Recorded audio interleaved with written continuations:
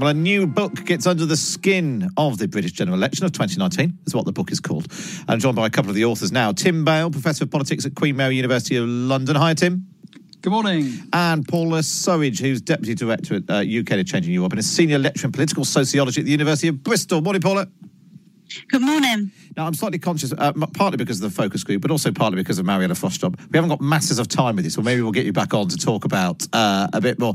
But let's tell us things we don't know about the election, because obviously there's all this sort of kerfuffle at the time. We find out the result, and then it was Christmas and Brexit and all of that, and nobody really goes back and sort of gets under the bonnet of the election. Paula, give us your best 2019 election fact. Okay, so in terms of things you don't know, I suppose, despite the fact there was a clear kind of Johnson effect in terms of moving voters around, on average, he was less popular during the 2019 campaign than Theresa May was during the 2017 campaign. What, him personally, in terms of polling? Yes. So in terms of when pollsters ask questions like, how much do you like this politician on a scale of 0 to 10, on average, Johnson was less popular than May had been in 2017. So there you go. That's my surprising fact about 2019. And is that in part that what Theresa May managed to do in 2017 was shift a lot of red wall seats closer to the Tories without tipping them over, and then Boris Johnson comes along afterwards and sort of does the one last heave? Absolutely. I think Theresa May has had not enough credit for kind of knocking out some of the bricks of the red wall in 2017 and making it a much easier task in 2019 to push it over, as it were. OK, lovely stuff. Tim, what's your best 2019 election fact? Well, I think it's the effect of the Brexit Party. And we calculate that if the Brexit Party hadn't done what it did and stood down and gave the Conservatives an easy ride, but also made things quite difficult for Labour by not standing down in Labour seats, the Conservatives could have won up to about 130 seat majority. So about 25 Labour MPs probably owe their position in Parliament today to the fact that the Brexit Party was around.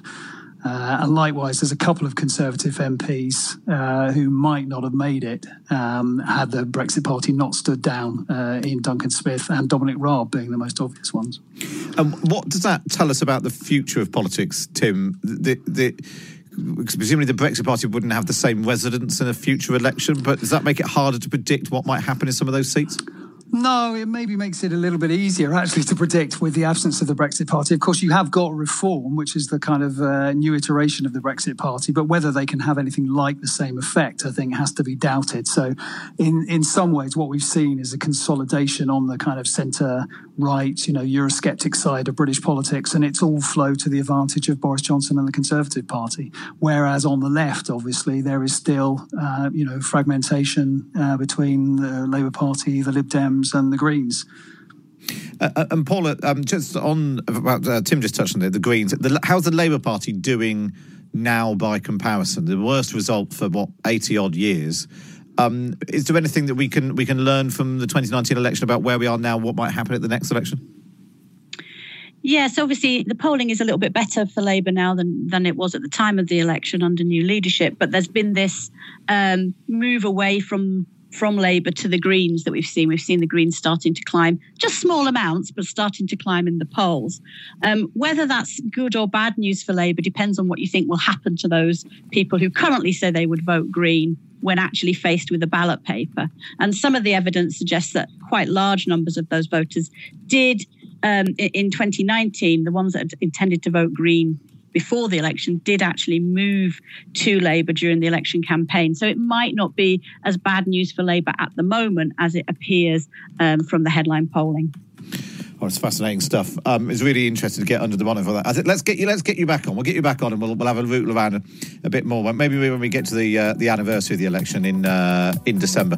Really good to speak to you, Tim Bale, there, Professor of Politics at Queen Mary University of London, and Paula Surridge, Senior Lecturer in Political Sociology at the University of Bristol, talking about their book out today. It's called The British General Election of 2019.